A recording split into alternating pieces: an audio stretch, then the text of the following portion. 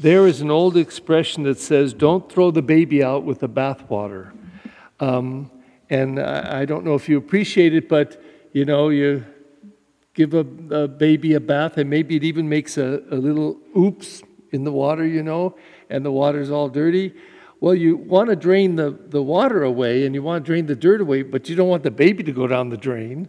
So you don't throw everything out. And I think on one level, that's what this word is saying. Don't throw out the law. Don't throw it out. Respect it. But I want to tell you a story that happened when I was in high school. I was in the minor seminary, and I was in my junior year taking a science class.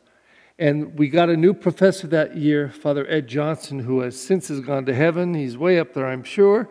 But he was teaching the class, and we didn't know him very well. So somebody broke a beaker. I think that's what they were called. A beaker was a glass kind of a jar that you did your experiments in.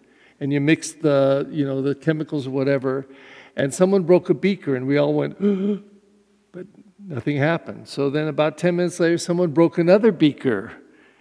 And we all looked at each other. But finally, about 15 minutes later, someone broke a third beaker. And this is what the priest said.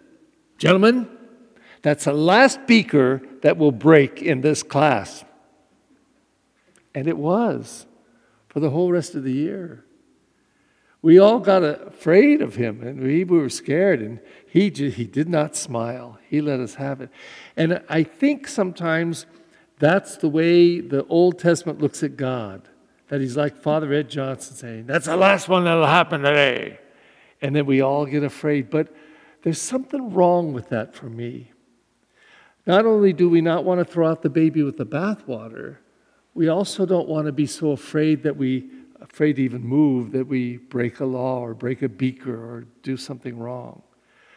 But rather than either of these extremes, something in the middle, we're being asked to appreciate that the law and the rules are good. Any parent here, any grandparent, you say to your kids, don't do that, because you know what will happen to them if they do those things. You know good behavior. And you know what is better for them to learn. Do they like it? No, often they don't. But you tell them anyway because you know. And I think as parents and godparents, we don't want our kids scared to death of us, but we also don't want them to disregard everything. But somewhere in the middle is to slowly but surely train them and keep training them and keep teaching them and keep helping them learn from their mistakes so they get better and better and better as people all the time. So it is with the Word of God. God is interested in us becoming better people. When I look around in the world, I see a lot of people that are not better people. They're frightening. I think what's going on in Ukraine right now with Russia is frightening. And that one man could do such awful things, to have ruined so many people's lives, to ruin a whole country. You see cities that you see a picture of them before the war and now completely gone, wiped off the face of the earth.